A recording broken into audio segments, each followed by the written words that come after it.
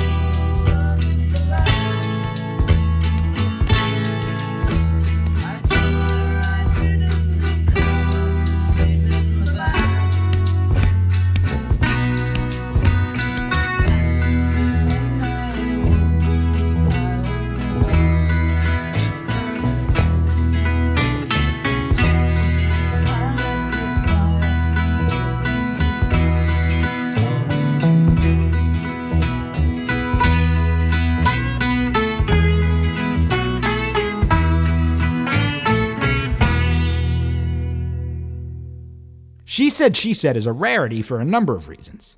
First, it's one of the only songs that Lennon worked on with Harrison at Lennon's home in Weybridge.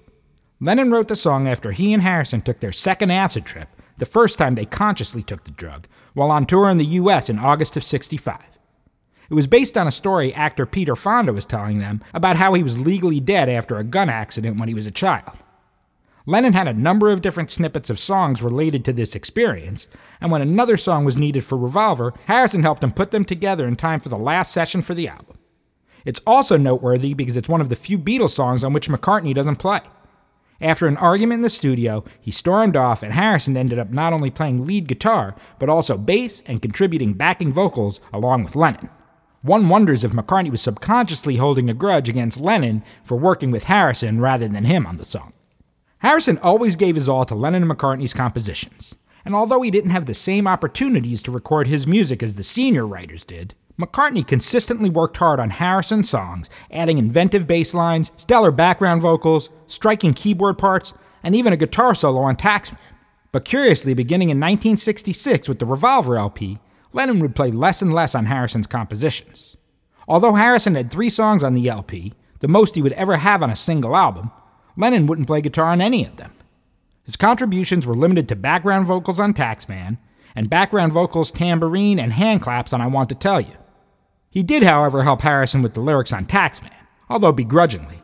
Lennon elaborated on it in a 1980 interview. I remember the day he called to ask for help on Taxman, one of his first songs. I threw in a few one-liners to help the song along because that's what he asked for. He came to me because he couldn't go to Paul. Paul wouldn't have helped him in that period. I didn't want to do it, I just sort of bit my tongue and said, okay. It had been John and Paul for so long, he'd been left out because he hadn't been a songwriter up until then. Although Lennon would add background vocals to a few of Harrison's songs after Revolver, he would only play guitar on It's All Too Much and piano on Something.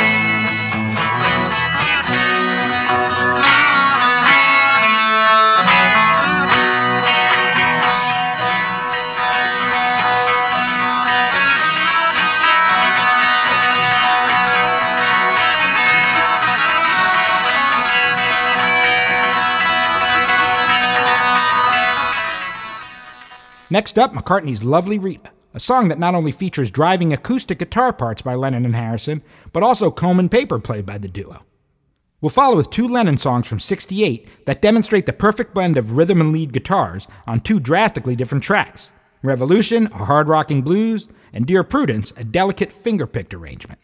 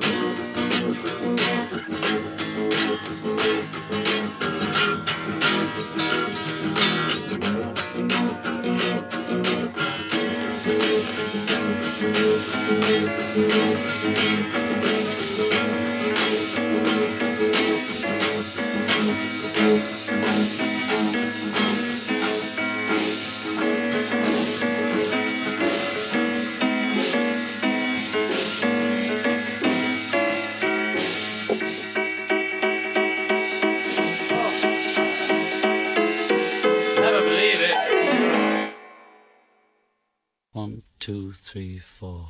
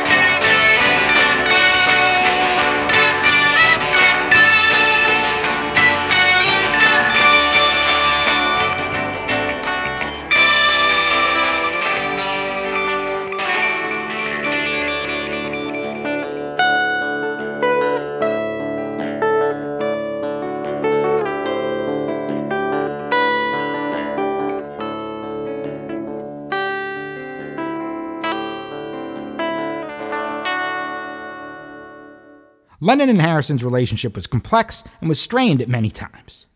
When Yoko Ono began coming to the studio during the sessions for the White Album, Harrison didn't hold his tongue, telling the couple what he really thought. Lennon recalled, "George insulted her right to her face in the Apple office at the beginning, just being straightforward, you know? That game of, well, I'm going to be up front because this is what we've heard. And Dylan and a few people said she's got a lousy name in New York, and you gave off bad vibes." That's what George said to her, and we both sat through it. And I didn't hit him. I don't know why. The atmosphere didn't improve during the Get Back sessions. Harrison brought in countless songs that were head and shoulders above Lennon's, yet Lennon would constantly ignore, or worse yet, mock him when he brought them to the group. Legend has it that the two were involved in a fistfight during the sessions, one of the reasons that Harrison quit. After the breakup of the Beatles, Lennon was scheduled to play at the concert for Bangladesh, which George had organized, but since Ono was not invited to participate, Lennon decided not to show. After all the ups and downs that the two endured, Harrison still played on half of Lennon's second solo album, 1971's Imagine. We're going to close the show with a song from that album that Lennon wrote in response to what he perceived as personal slights by McCartney on the Ram album, How Do You Sleep? Harrison's stinging slide work is definitely a highlight of this recording.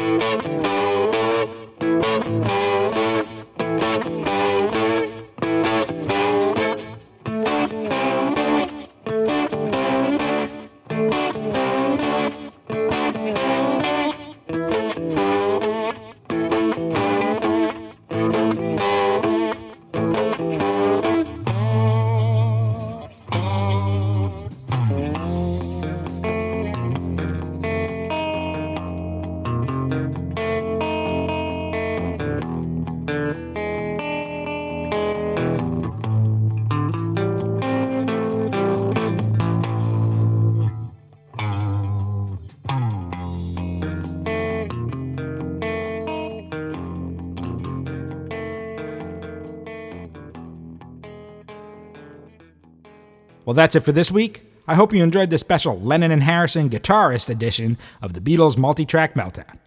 I'm Anthony Robustelli, author of I Want to Tell You, The Definitive Guide to the Music of the Beatles, Volume 1, 1962-1963, and the Steely Dan FAQ. Tune in next time to hear more deconstructed mixes of classic Beatle tunes, solo cuts, live tracks, and much, much more.